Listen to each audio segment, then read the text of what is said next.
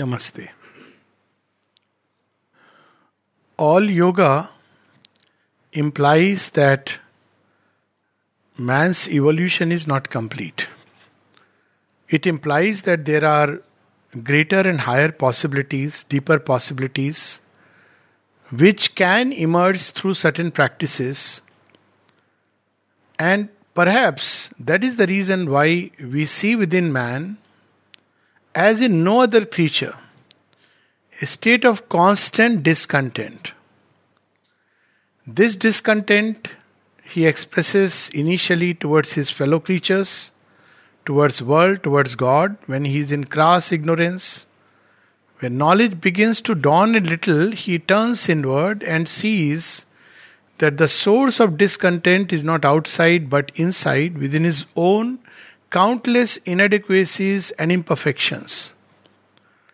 Unlike the animal kind, man then strives to get past these imperfections, to mold himself into something more beautiful, something more human-like, or something still greater than human.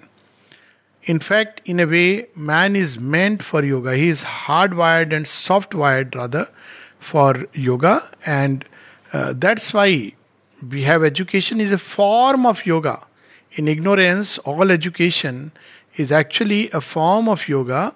When we don't understand the deeper profundities of yoga, we at least believe that man's condition can improve, and there are things which are asleep which can emerge through a process of education, call it schooling or whatever else. Normally, this evolution is a very unconscious process. Through the various experiences of life, through the various challenges of life, we begin to grow, hopefully a little wiser, hopefully a little less foolish. Two things that, often, and hopefully a little stronger. So normally this is an unconscious process, and it's a long process.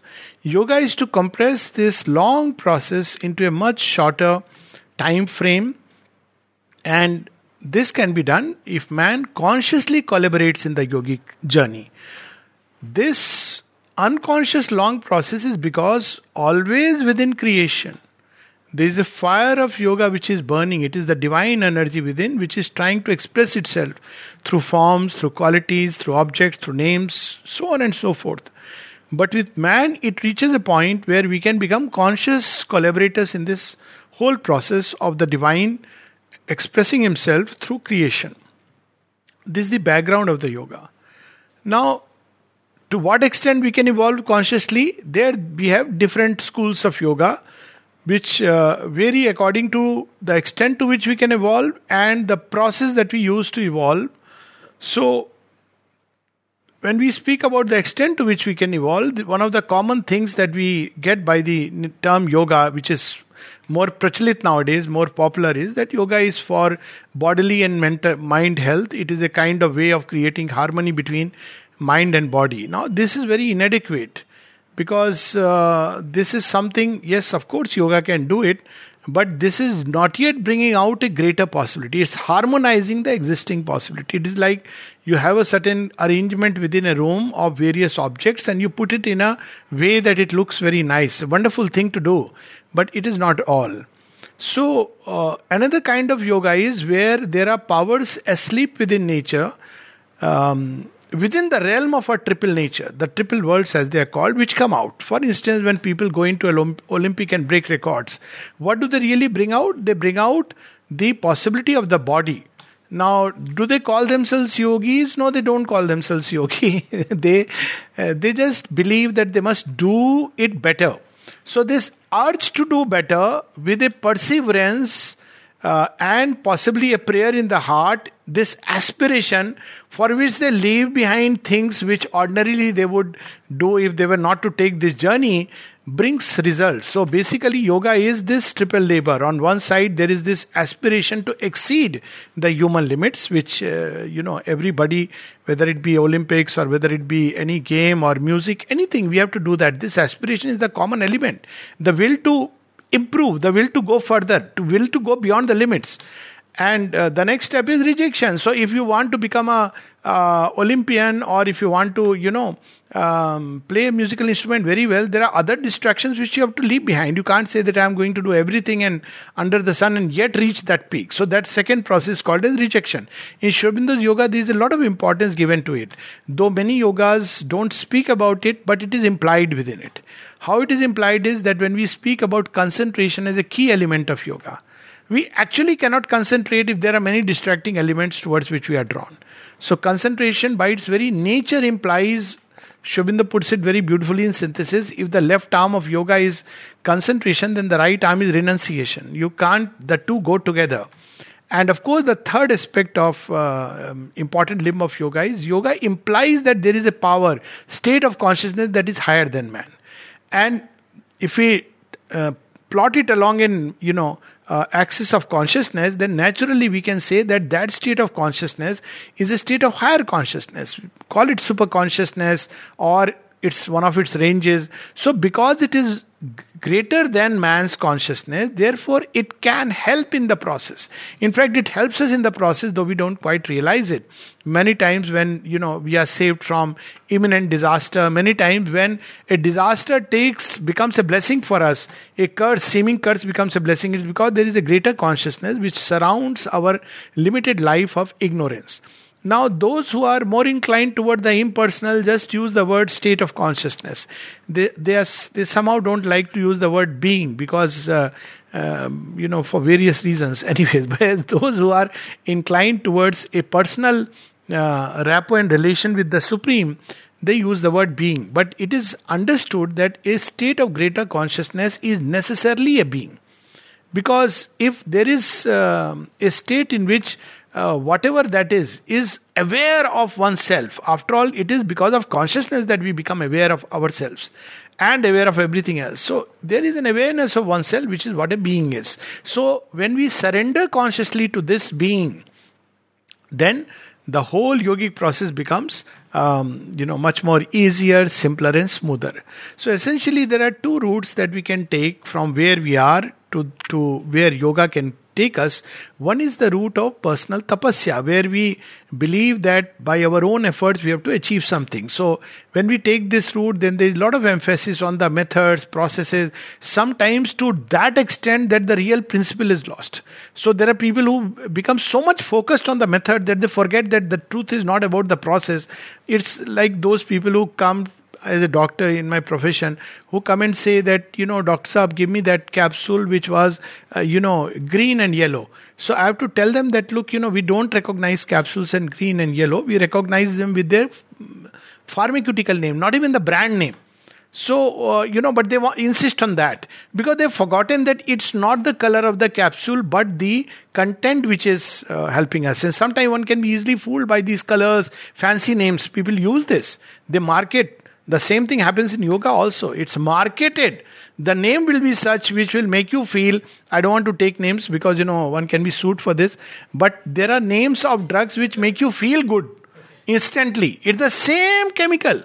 So that's why, sometime back there was this big debate on whether we should use pharmaceutical names or the brand names. But that apart, not to go into that discussion. So there are yogas which are so strict about the method and the externalities that they sometimes lose the essence of yoga. So the essence of yoga is an ascension of human consciousness to that which is beyond. And the beyond is not just sleeping quietly that you ascend. I'll meet you here. Now, there are yogic paths which take it that no, that state is nothing but a vast impersonality and you have to climb by your own efforts. This is what is called as a path of tapasya. Tapasya literally means tap, you gather your consciousness, concentrate it in a small point and it becomes tapas, it becomes intense. And when this endeavor is done with an idea of a spiritual result, then it becomes tapasya. Tapasya is nothing else but a concentrated spiritual endeavor.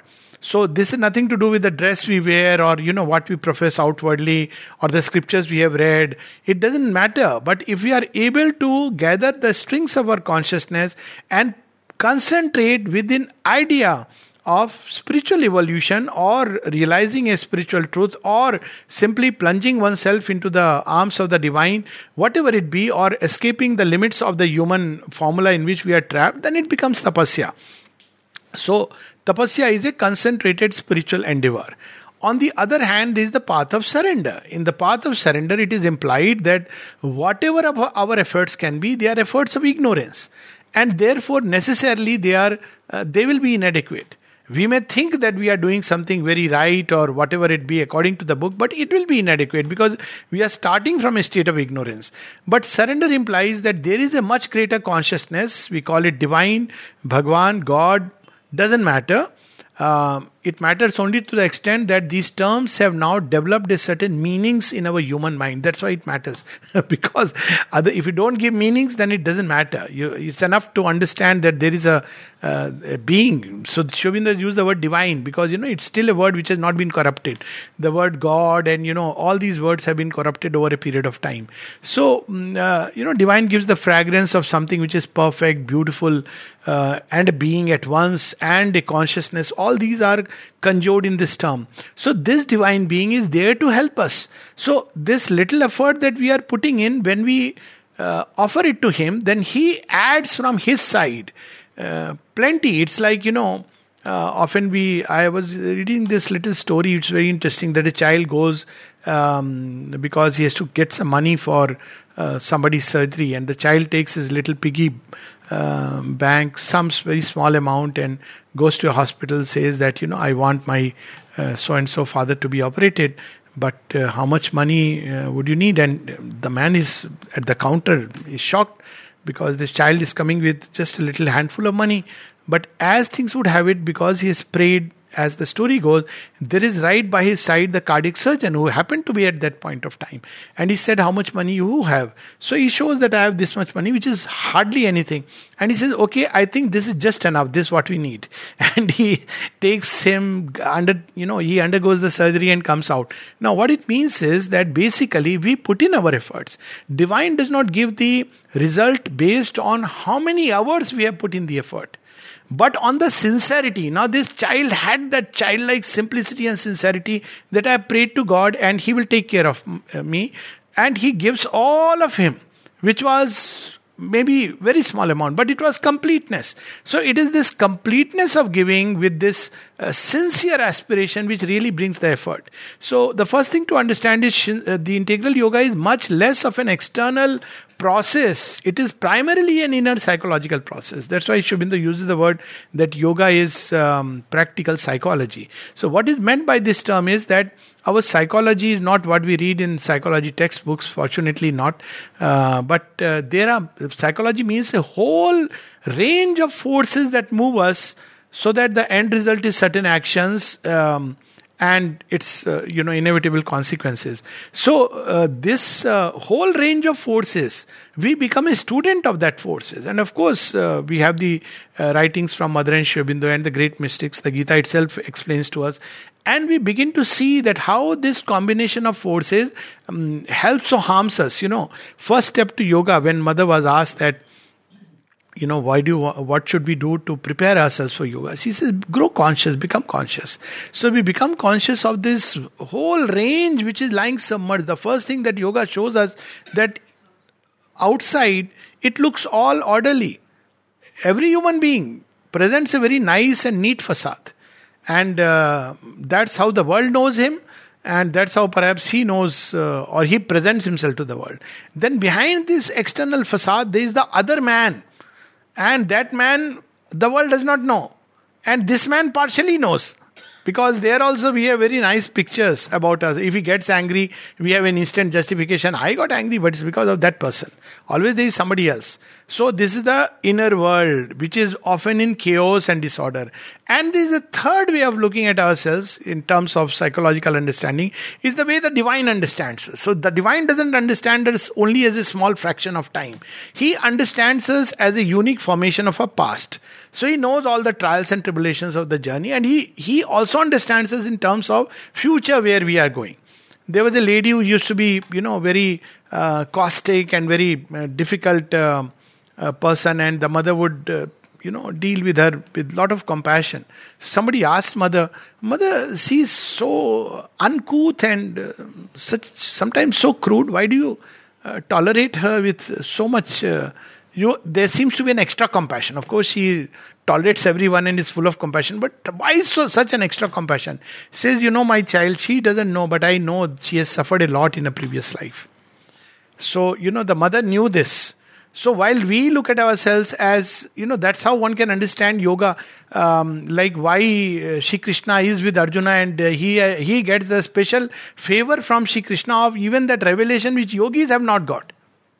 I think after the revelation of the Gita, the revelation of the Supreme, if you really see somebody, the mother speaks about it and Sri Aurobindo. Otherwise, one has had vision of Krishna, one has had vision of the different gods. But this kind of revelation, but Arjuna has it. So Arjuna asks that, my God, I thought you are a friend of mine, but who are you? And then he says, we have fought the battle of the ages. Now Arjuna doesn't know. He is just a Pandu, one of the Pandu Putra and Drona Shishya Arjuna, and he likes Krishna, that's all. But Krishna knows him to be a partner in the great game of life since beginning. So that's why he says, we are partners in the great game of life as Nar Narayana. And of course, you are my Vibhuti. So then he recognizes this new dimension. So this is how the yoga of surrender goes, where we are more and more taken up by God.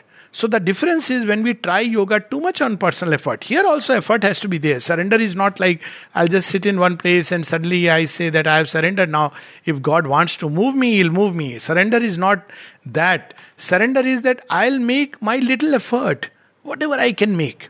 But I know the limits of my effort and I'll try to keep improving upon the limits. But I know that ultimately He is there and He is there to overcompensate for the limitations of my own being and limitations of my effort. So when we take an approach like that, we see more and more that the divine begins to take up the yoga, and the yoga proceeds with, a much faster pace, much swifter pace, and a much more complete and, organic way.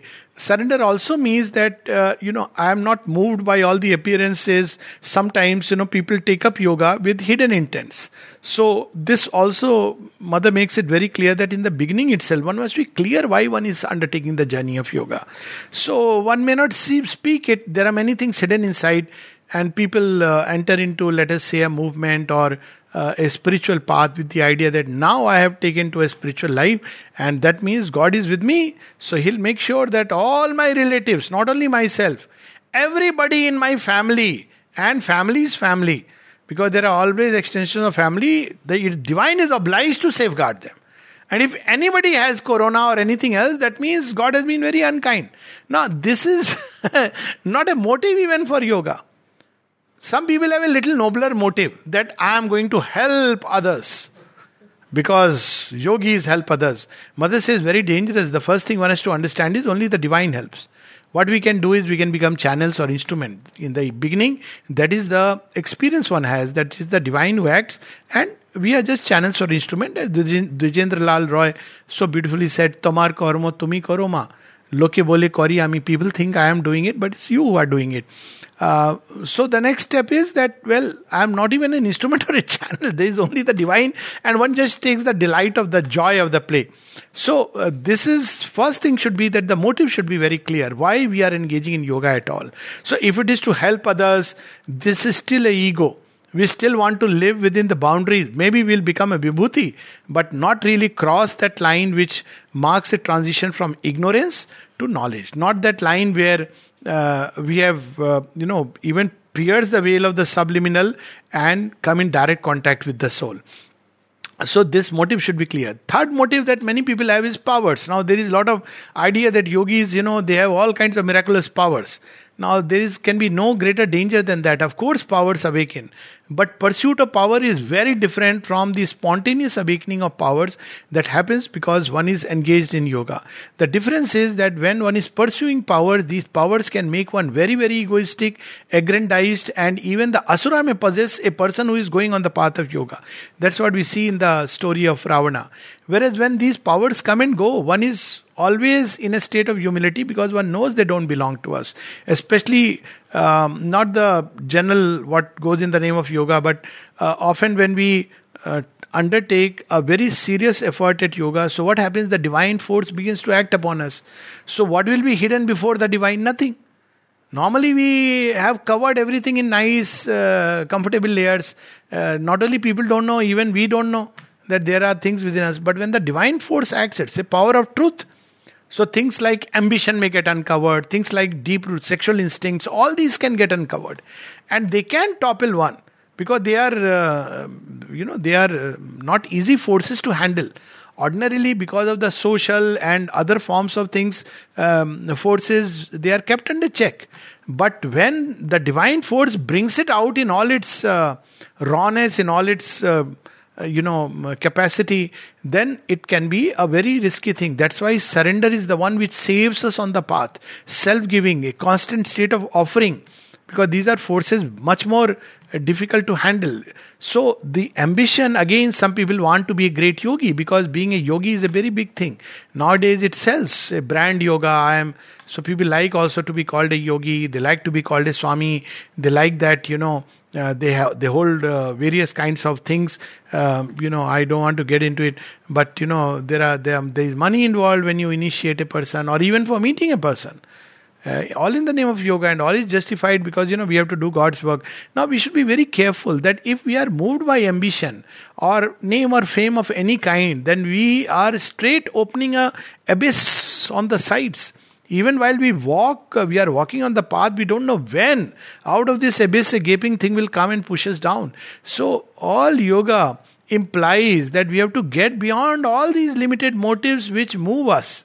So what is the motive for which a yogin then practices the yoga? He practices yoga for the only valid reason for which yoga is done. Yoga means union. So he feels that without the divine, my life is incomplete, inadequate, imperfect. So he pursues the divine for the sake of the divine, for the joy of the divine. And when he starts taking joy in the divine takes joy in him. Or rather, to put it this way, that the divine takes joy in his creation.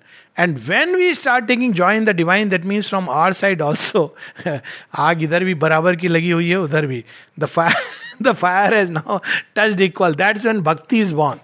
When bhakti is born, then, the path, of course, there will be turbulences, but the path has become relatively easier.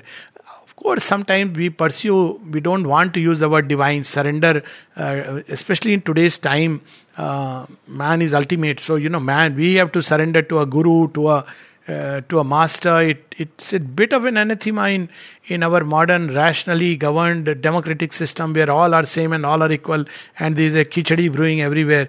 So there is a being greater than me. How can that be? Though it is a foolish idea, but many people don't want to acknowledge a divine. But they can acknowledge that, they have a thirst for perfection. It doesn't matter. Divine is not bound to our own ideas and opinions. So it's enough for yoga to understand that we are limited beings, and as long as we are driven by a limited nature and believe that we are this limitation, this limited formation, there is no yoga. So there are people who are very comfortable in their life, just as they are, and that's why it's so much more difficult to make human beings who are seemingly well settled, quite rich, and who have many degrees on their visiting cards, and who are achievers, to turn to yoga, because they want to undertake yoga. They are what they are, and that is wonderful. They believe so. But they want to undertake yoga for little health, for little peace of mind, as they call it. But that's not what real yoga is. Yoga implies that even the highest human achievement is nothing compared to what lies beyond us. So this, when we understand it, not because, again, there's so much talk about vairagya. Now, vairagya is of two kinds or three kinds. One is where one is disappointed from life because, one failed in an examination, didn't do well, and therefore says, I want to be a yogi. Well, a person who couldn't grapple with the world is unlikely to be able to grapple with the intense forces that move one when one undertakes the journey of yoga. So, that's why world is a preparation for yoga. How we deal with the world marks us for the yogic journey, and that's why Arjuna is so dear to Sri Krishna. Arjuna is not sitting in a hermitage.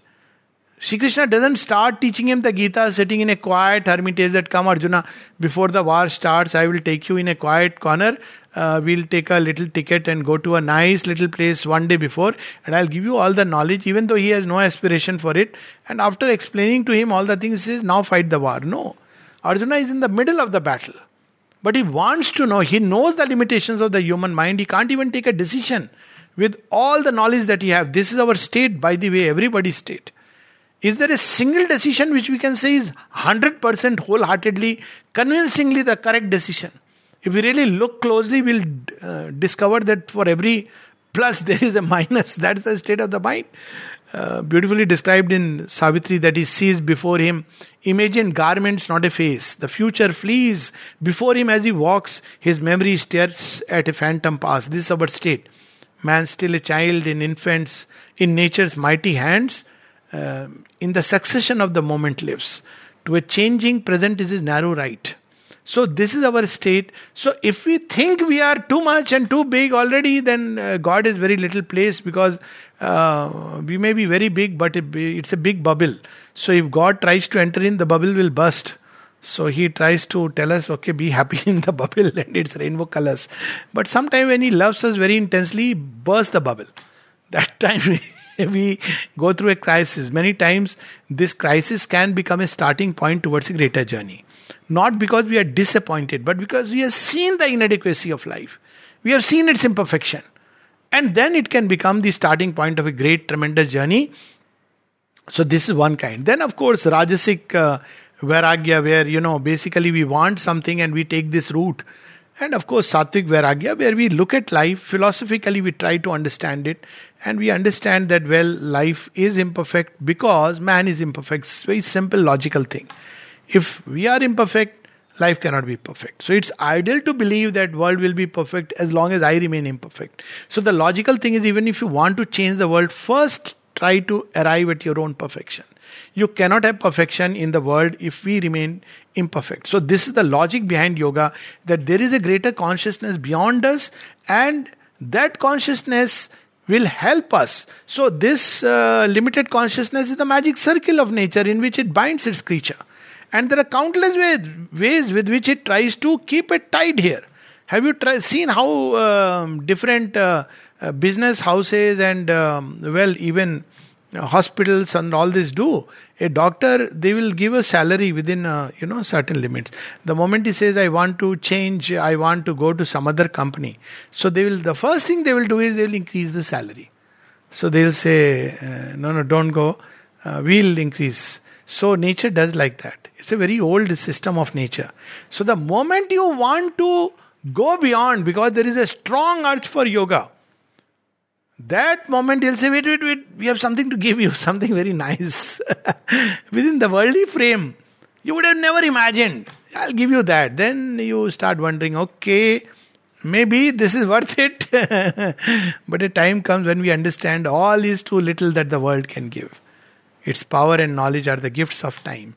So there are yogis which get carried away by that. Oh, I'm getting this name and fame or whatever else. But there are other yogis who streamroll carrying that also along with them on the path. That's like a mighty river, like Rishi Agastya drinking the ocean. Okay, this has come. You are giving me this. Come along on the great journey. So this is so what I mean is, there is no one way of doing yoga. It's an inner process. Nobody will understand what's going on inside. Like Sri Ramakrishna gave this example. When we talk about renunciation, it's not about outer. It is the inner state, tyaga. And he gives the example of an elephant. So elephant, if a flea comes and says, I want to make house inside your ear, and the elephant's ear is all the time anyways moving, and the flea thinks it's a yes. So it makes a little house, has children, and after some time says, okay, I think the time has come for me to fly away. I'm so sorry. I know you'll be heartbroken, you'll be very sad, but I have a flea world waiting for me out there. What does elephant do? It walks its way with the same little elephant ears. Okay, go. Of course, if it is too compassionate, it will say, this world is much better than the flea world. But still, if somebody ultimately wants to go, it goes. So the real thing is that the real vairagya is not a disappointment, but an understanding that this world is limited. All yoga starts from that. And the possibility, when we don't undertake yoga, then we just accept it. It is limited. So what can you do? You can do nothing. So live within it. That's the materialistic paradigm. That's the utmost. Do good, be good. That's it. But why do good and why be good? Without yoga, we don't have a basis for that. But yoga begins when we understand this limitation, want to go beyond it.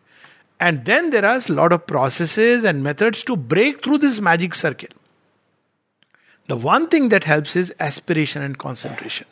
Aspiration is the flame. Always within us it is lying buried. Every time when we feel, oh, the world should be a better place. Every time we have this urge that I wish I was a master of this impulse or this tendency within me.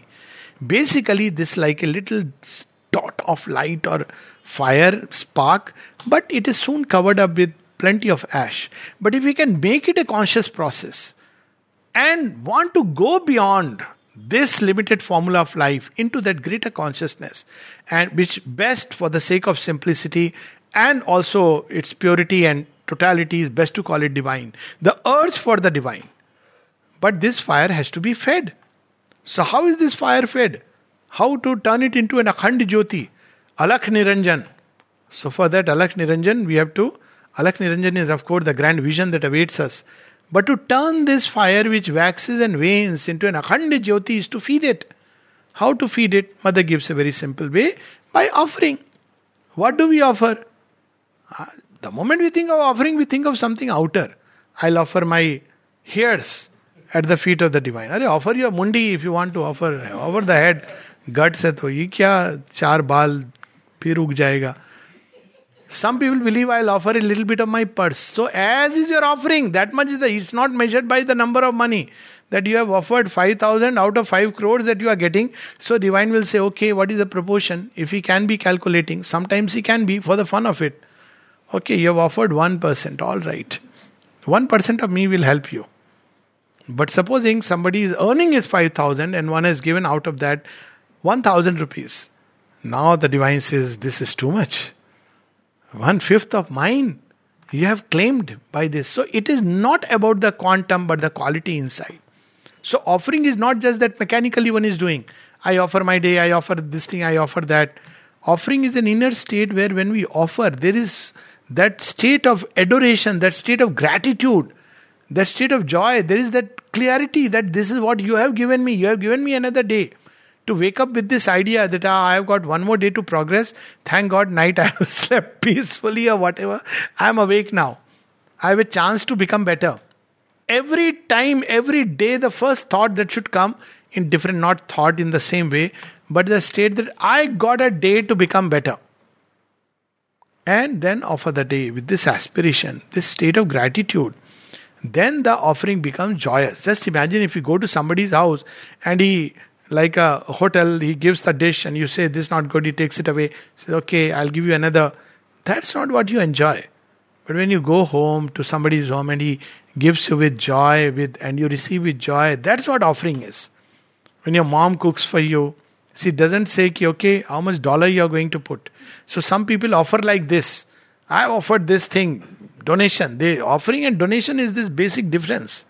So when we offer to the divine, it can start in a general way to feed the fire.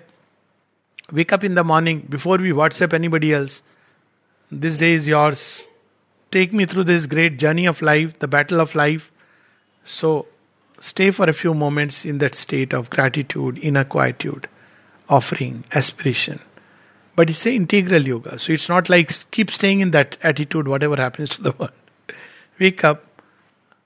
Want to make a tea. Lord, this tea is yours. Please take a little sip. Have fun with him. He loves it. He's a friend. He's all kinds of relations in yoga we form with the divine. Sri Aurobindo says it's not just he's a guru. Guru means pedestal. Oh, Guruji aaye hain ghar mein. No, he loves to be a friend. He loves to be a playmate. He loves to be a beloved, paramour. What is beloved and paramour? Everybody thinks you love this, that, but secretly he is your beloved. He is the one whom you are disclosing everything. What you cannot disclose to anybody in the world, you tell your beloved. That you know what, this is me. Please help me out. And he will solve your problems. He'll take care of you. So this is the beloved and paramour in the world. So divine is not just, he's the mother. So what is the relation with the mother? Whatever you may do, mother is someone you trust will help you. She may give you a nice tight slap if necessary. But still, she will say, okay, गलती तो किया है, you have done a mistake, but still, I am your mom. Then she will save us from the world. 10,000 million times she will do that. Because she is the mother. And then there is the father. And we turn to the father, he is the nourisher, the nurturer. He takes care of all our needs. So, this is a manifold relation we form with the divine in this yoga, and it comes through offering. When we are taking a bath, when we are dressing ourselves, we can say for a moment, Lord, how do I look? It just turning our mind to the divine. When somebody asks, Mother, what is meant by giving ourselves to God? She's made it so simple. When it is said that you give yourself with the thoughts, means you think about the divine. So you are giving your thoughts. Otherwise, whomever we are thinking about, my thoughts are going there. So that also there is a trick of judo, where that too can be turned toward the divine. But don't try playing a judo unless you are expert in the game. Otherwise you will be very badly hit. So but turning our thoughts to the divine is to give our thoughts to the divine. Heart, turn the emotions towards the divine. They can be turned in two ways. One is directly to the divine with all the splendor of a manifold love. Or you are engaged with the world, children, wife, husband, etc., etc., parents and friends and many others. Aspire that may your love become beautiful through all the ups and downs of the journey. So through all these people, you will grow in the power of love, because you are aspiring constantly that your love becomes more and more beautiful. It carries within it the sweetness of the divine. So regardless of what happens to people, that's a different thing, though it does begin to exercise a power on the world around. That's what is meant in the Gita when it is said that the Bhakta of the divine treats everybody as with Maitri and Karuna. Maitri, because that state of friendliness, not because of outer customs, tradition, but because of a deeper consciousness which you begin to experience in everyone, that touch. So all the manifold relations of the heart. What about giving giving your life to the divine? It means that in what is life actually? Life is all the time in movement towards some kind of achievement, progress, the joy of the journey, power. All this is expression of life, passions and everything. Turn them into service of God. And when our life is turned into the service of God, then it begins to start getting the touch of God. Basically, through all these means, we are coming in contact with the divine. So what is meant by, again, giving of life? We can do it in two ways. One is that I entirely do God's work, and only God's work, directly God's work. Or else, whatever work I am doing, I bring into it the element of the divine by an aspiration for perfection, by an aspiration for becoming channels and instruments. So either which way, both ways we can go. And gradually, by offering our life and its energies, then we are no more eyeing on the result. Whether I got promotion or not, whether I got money or not, it becomes irrelevant. Because my work is an offering to the divine. The only thing that matters is whether divine is pleased or not with the work that I have done. And he not only is pleased or displeased. There is nothing like displeased. He sees that where the work lacks in perfection, and he changes us in a way that the work begins to become perfect. That's what is meant by yoga karmasu kaushalam. One is that I do my work well. Second is, in a state of yoga, your work begins to become, kaushalam. It begins to become perfect. And then finally, we give our very body to God. It can go to an extent where even breath and heartbeat can be given to God. So all these are ways by which we feed the flame. And this flame for a long time is still within the magic circle. It doesn't pierce, but it's growing and growing. And as it grows, one begins to feel like a stranger in this world. And one begins to feel there is a chick which is getting ready inside. It kicks here and there. And then as it grows, one begins to feel its glow on the surface, its warmth on the surface. Till one day, the flame is ripe. Paka Ami, Kacha Ami of Sri Ramakrishna. And suddenly there is a gap which is rent. And when the gap is rent, then in traditional yoga, we escape through that gap. We leave this shell. As Kabir Das says, matki phut gayi. And the water has gone into the ocean. So this is one approach. The pinjara khul gaya and the bird has flown. But this is not integral yoga. Integral yoga is that the flame through this opening now aspires for the higher consciousness, the divine, to enter into this matka, this vessel, this patram, this body, mind, heart complex, this world with all its many-sidedness, and to make it perfect with the divine perfection. It's a far more difficult part, because once you rend the veil through the concentration, there is a tremendous temptation to escape, because by the time you do it, you can already feel a huge difference between the growing divine being within us and the world around. And there is a tendency that once the flame breaks, there is a tendency to withdraw, because one can see the difference. And there are yogis who like it, because it's understandably so. Because it's so difference is so huge. It's literally, if one asks me for an analogy, it's like after having Rajbhog of the divine touch, you are tasting Vishtha, not even the Gud ki mithai. Some are Gud ki mithai, agreed. But there is also the Vishtha element, and how can you enjoy it, savor it? It's like descending into hell. Once that opening has taken place and you have breathed a little bit of that illimitable air, that infinity, the touch of eternity, felt the rhythms of the eternal, then to be here, it's like literally being in a dungeon and hell. Earlier it looked like heaven. Oh, I have so many children, grandchildren all over, nice photo frames. And my son is in Harvard, my grandchild is already put a green card ka la diya hai, line mein lambar hai. Then you feel, my God, such a falsehood. Such a stupidity. This is what I felt is life. It's hell. But you enter into hell now consciously. So in Sri Aurobindo's yoga, there is this ascension out of the limited human frame or the formula into the infinity and eternity of the divine. It starts with contact. Initially it won't be straight away this or that. There will be a contact. Slowly the contact will grow into friendship. That is how all friendship grows. Initially, please meet, two people meet. Then one of them has to start liking. Then slowly they want to meet again. Then they ring up. Sometimes they just say hello, hi. And slowly it comes, why don't you come and stay over for a few days in my house?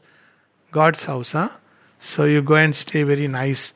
Then after some time, through this contact, there is a growing likeness, fondness.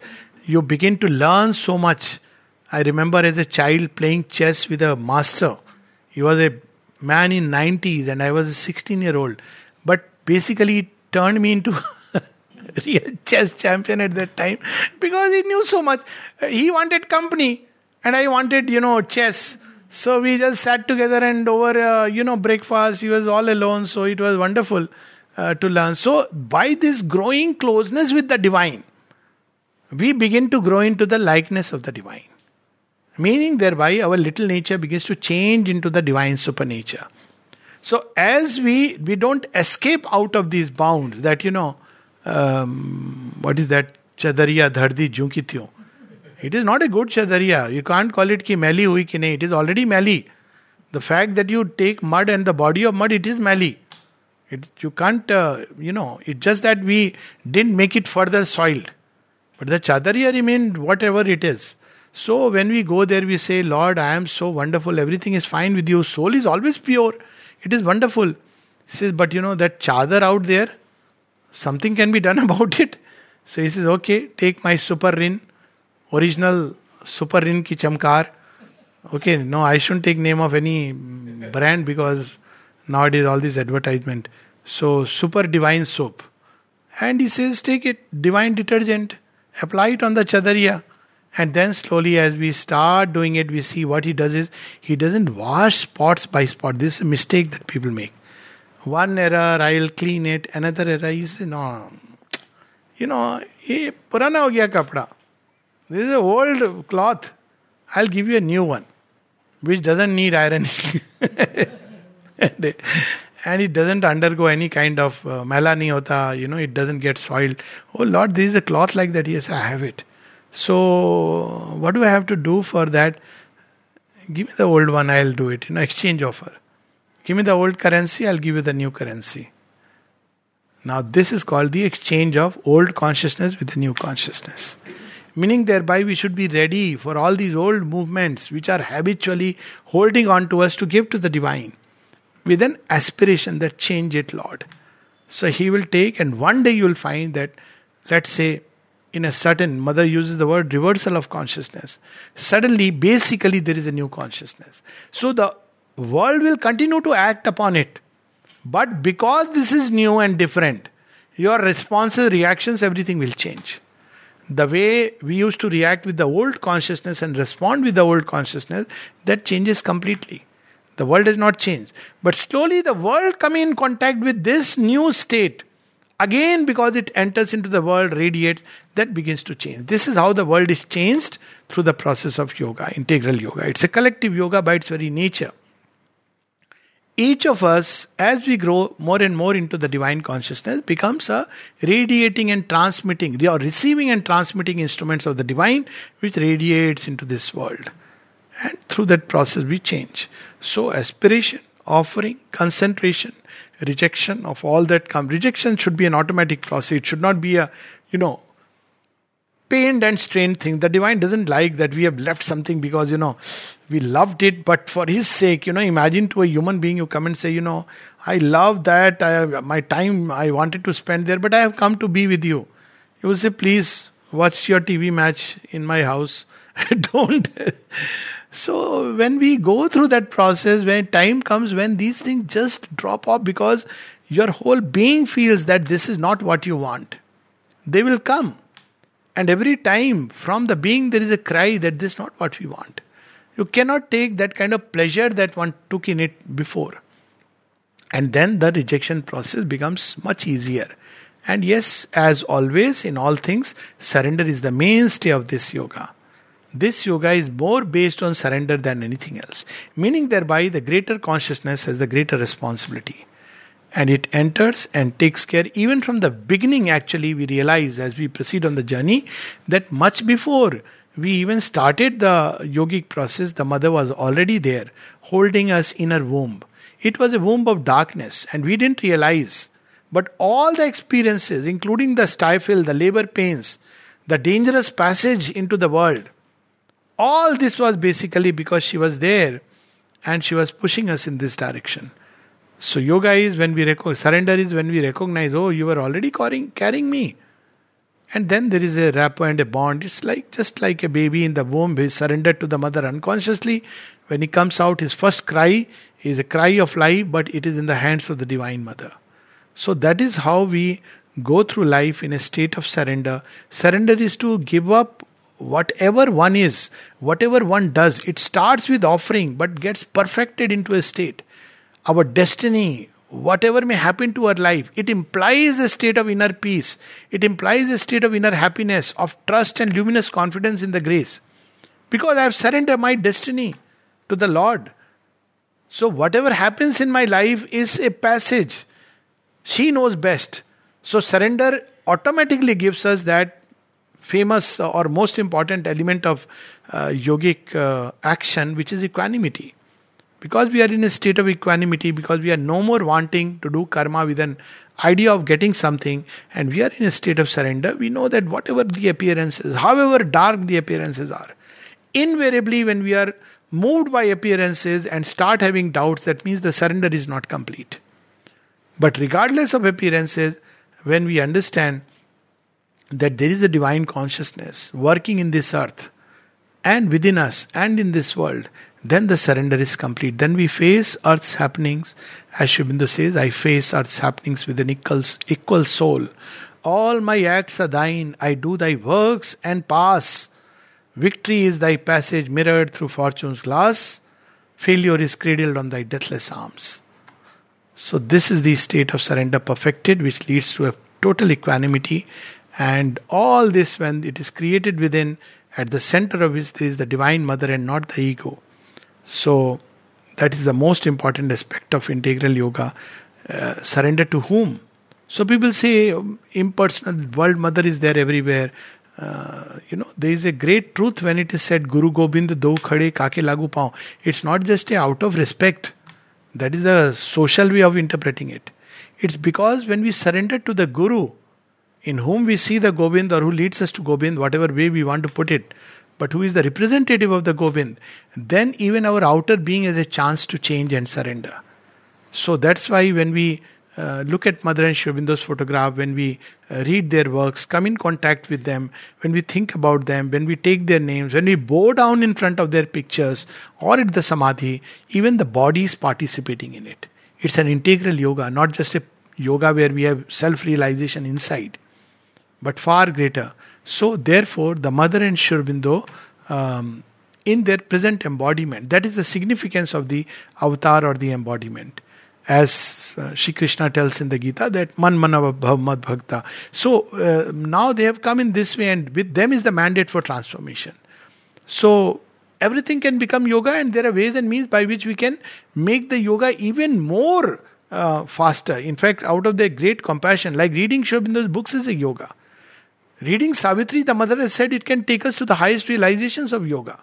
Simply because it is full of that mantric consciousness, the mantra of transformation. The rhythms that will transform us are embedded within those words. So, such a wonderful means he has given for a whole lifetime. Then, of course, mother's music, mother's voice, their pictures. Mother and Sri Aurobindo said that the mother put something of herself in the picture. It is equally true of Sri Aurobindo. And it is not just a photograph. There is in that picture, all pictures actually carry something of the person's consciousness. And yogis know how to get in contact with the consciousness of the person through a picture. But here they have consciously put it. It's not just a picture. So when we just look at their picture, we are engaging in yoga. It's not a ritual. Of course, we can do it ritualistically, but yet there is a contact which is taking place. So all these manifolded ways they have opened, or many doors they have opened for man. In the end, it's important to understand that each one's journey in this path is unique. Integral yoga is not a brand that one person can put his stamp and say, this is integral yoga. Integral yoga is a many-sided opening and endeavor toward the divine, where each one is uniquely carried. It's the original Sanatan Dharma approach to life, where it's not like everybody who does this is following the path of integral yoga. Even nowadays I hear the term integral yogis, and there are, this type of meditation for integral yoga. Please stay away from all these things which try to reduce integral yoga to again one of those fixed formulas or methods. It is not a formula of method. The least thing that the divine likes is a fixed mechanical formula and method, because every moment he destroys and recreates the whole world in the blink of an eye. We don't realize it. Countless atoms, countless cells, electrons are going out of existence and new ones are emerging. Isn't he engaged in that? Has he not always destroyed the past and brought in something new? So the divine is always moving forward. The moment we fix it into certain fixed dogmas, certain fixed processes, narrow ways, systems, and it can go to any extent.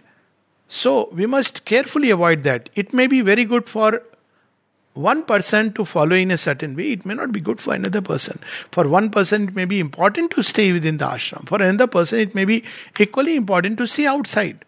The core is important. One may stay in the ashram and not open to mother. One may be outside and aspire and open to mother. So core is the important aspect. Other things have their value, have their place, have their context, and most importantly, each one has a unique way of relating with the divine. That's why he created the world. He didn't want to create artificially intelligent robots where all are doing the same thing. How boring it would be to the divine, where lakhs of people are sitting together and doing the same nama or lifting their hands up. The divine will say, my God, I wanted to create variety in this world. And what have you done? You are still again standardizing me? Turning me into a mathematical formula? He will break it for sure. So let us take the joy of the journey, the delight of the journey, through this triple labor of aspiration, rejection, surrender, the goal of which is not just an escape from earthly life into the beyond, not even an escape only from the ignorance by realizing that there is a greater truth beyond the soul, the spiritual self. All these are important, but they are only the starting point towards the transformation of earth nature. What is meant by transformation? Right now our nature has limited possibilities. Now, transformation means a progressive evolution and emergence of newer, higher, and eventually the divine powers which are hidden behind, waiting for their moment. And naturally, for it to come into the fullness, even the body must eventually change.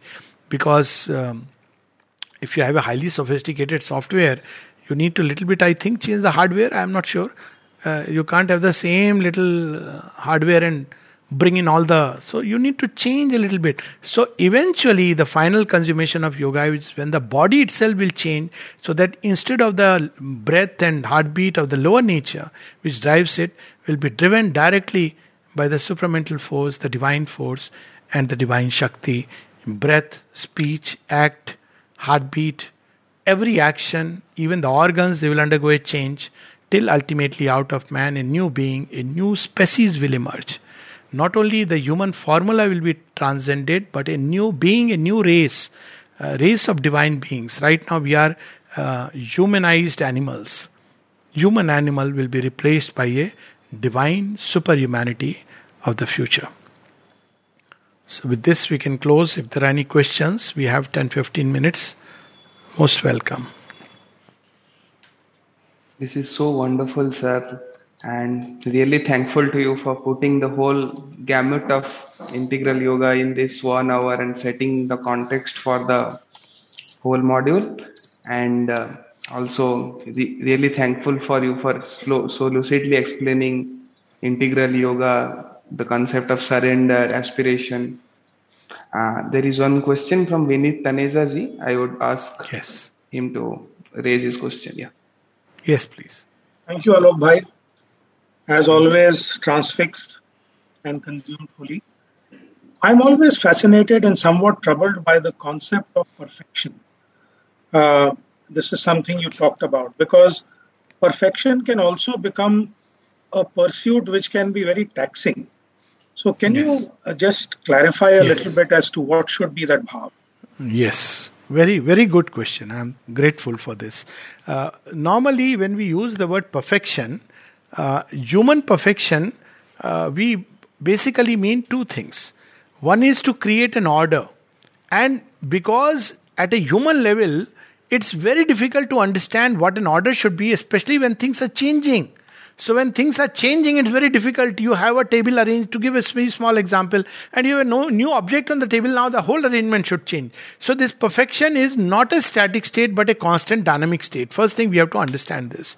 And the second aspect of perfection is that it should take into the context the totality of things. Now, if I arrange my table, but it is not in sync with the wall, the room, and the room in relation to the house, then obviously that is not in perfection. So the first aspect of perfection is a wholeness.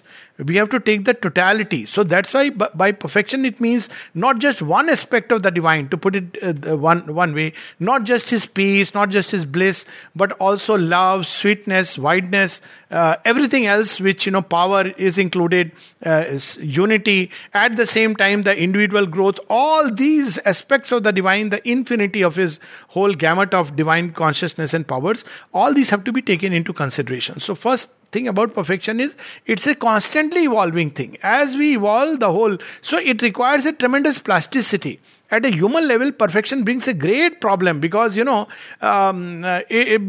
love to have an order. But every time a new element comes, it creates a disorder. And our mind is not supple. In the beginning it is, but as we grow older, it becomes very difficult. So it becomes very rigid and, it becomes very frustrating. But that's why, because we are in pursuit of the divine perfection, the mind has to be so supple and vast. Two qualities that the mother insisted upon for the supramental creation is vastness and suppleness. So that every time a new element comes in, so the whole thing inside shifts. It is bound to shift. And a new order emerges which is governed more by the divine than my mental notions of what should be and what should not be. So this is one aspect of it. Second is all the human qualities that today we are happy about or seek, they have the divine equivalent and they must evolve from the human to the divine because he is the perfect one.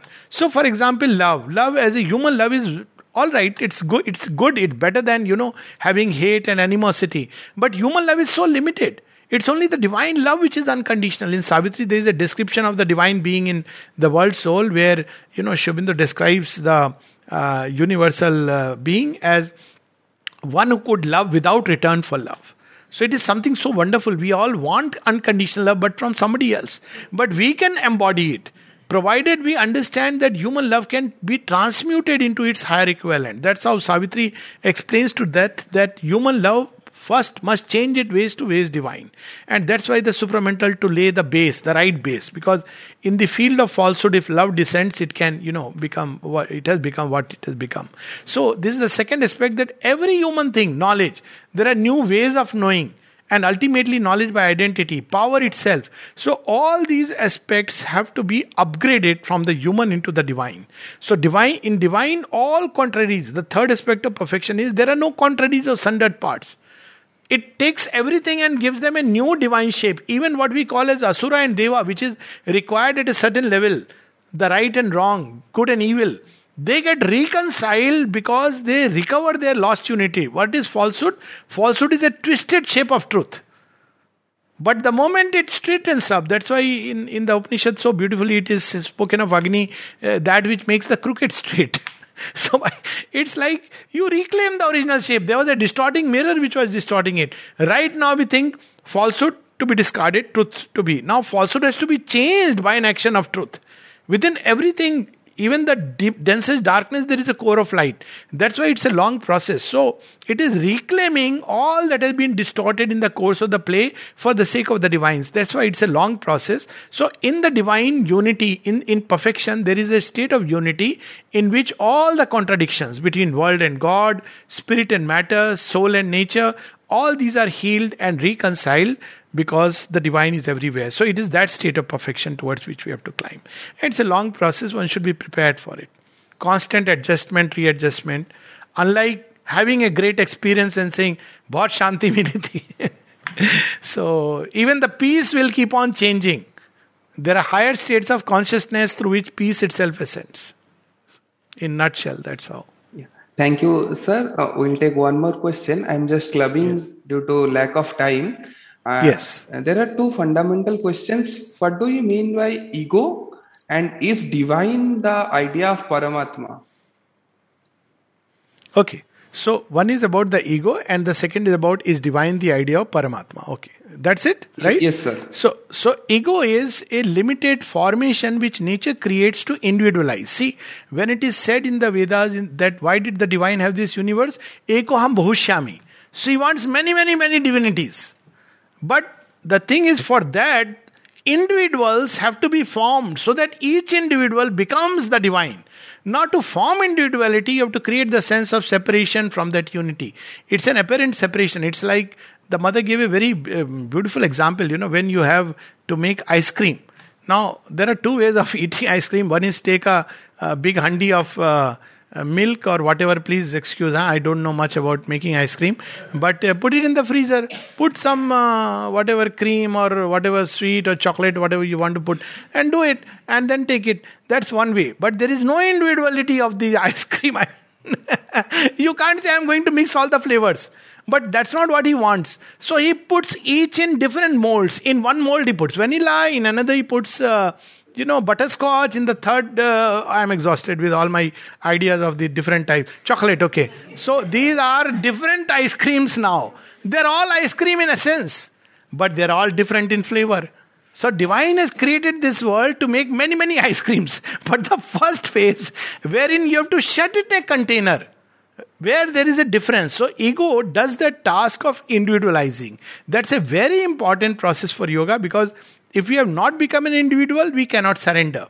Now, what it means is that before becoming an individual or the ego individual, we are a mass. We are driven by whatever, WhatsApp message says, chalo, jahaj mein ud chalo. So, everybody is flying, holding to the, plane ka tire, and you know what happened? Driven like the mass and the herd. But individuality means I am no more a creature of the mass and the herd. I make my choices. These are ego choices. But I make the choice. Now this ego itself will, ascend through a hierarchy of nature. There is a tamasic ego. I automatically adopt it when I am born. This my name, my surname, my family, my grandfather. This my family ego, custom, culture, tradition. Then as I ascend, this is a rajasic ego, my achievements. Okay, my family may be whatever, but these are my achievements, this is my visiting card. So this is the Rajasic ego.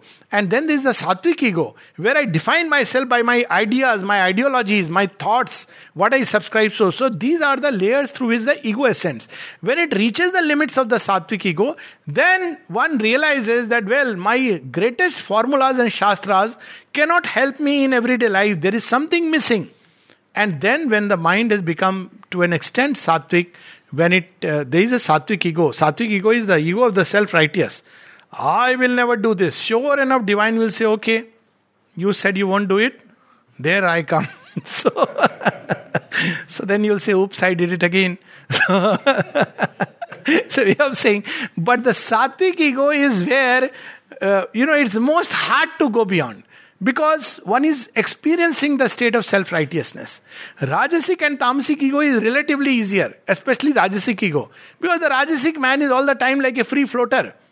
And he leaps at the divine. But Sattvic man, I am already good. I am a good guy. I am a righteous guy. I am doing nothing wrong. I am a morally perfect human being. Why should I seek the divine? But anyways, so this is the ego mold through which we become individuals. When we become individuals, then we have to start offering it back to the divine, because otherwise offering has no meaning. Swami Vivekananda, when somebody came and told him that, I have come to renounce the world, then he said, what do you have which you can renounce? So first we gather the elements of nature, we create boundaries. This is me, this is not me. This is mine, that is not mine. It's an illusion. But don't break the illusion prematurely. The ego has to go to that point. If you break it prematurely, then we are like that man who says, Mera kuch nahi hai, nothing belongs to me. And then, imagine if Lord Rama took that approach. Anyway, Janki was not mine. Janki belonged to the world. This is all divine creation. Gave a nice lecture. And then what would have happened of Ramayana? Lord Rama would have become another recluse sannyasi. Or Sri Krishna would have said, Arjuna, you have woken up to a great mystic truth. ये सब क्या है? Play है. Duryodhan is not true. You are not. Nothing is true. Only divine is true. It's all illusion. So this is the danger. So ego development is a stage in the process. Through that we develop certain elements of nature through which the soul within us expresses. That's where the Swadharma comes in. That the soul must express itself through nature as an instrument. But initially, these elements of nature which it develops is through the formation of ego. So it is necessary till soul is asleep. So ego is like the manager, when the soul is like the not really Malik to divine hai, uske piche immanent divine hai, but let's say the prince, and the soul is the manager. So when the prince is asleep, then the ego manages. It manages well or bad depending upon. But when the prince wakes up, then says, well, this is never your kingdom. Then the ego may say, come please take it. Like Sugriv, Lord Rama, you take it. Or it may say, like Kans, no, it's not your kingdom. Akrur is Bandi. Not Akrur, sorry, Agrasen. So Krishna comes and says, anyways, I am going to take it because it doesn't belong to you. So that's when the yoga process starts, when the ego becomes ripe and ready to give itself to the divine. This one part. Second, about divine and Paramatma. Paramatma, by its very definition, is the supreme soul. Now, of course, Paramatma is also divine. I mean, he is the ultimate highest. If you take Jivatma, Atma, and the Paramatma, depending on. But here the word divine is used in two sense. Paramatma is somebody out there. If you want to use the word, it's a static. Whether he's being or whether he is, an impersonal state, doesn't matter. It is a static state. But the divine is at once static and, dynamic.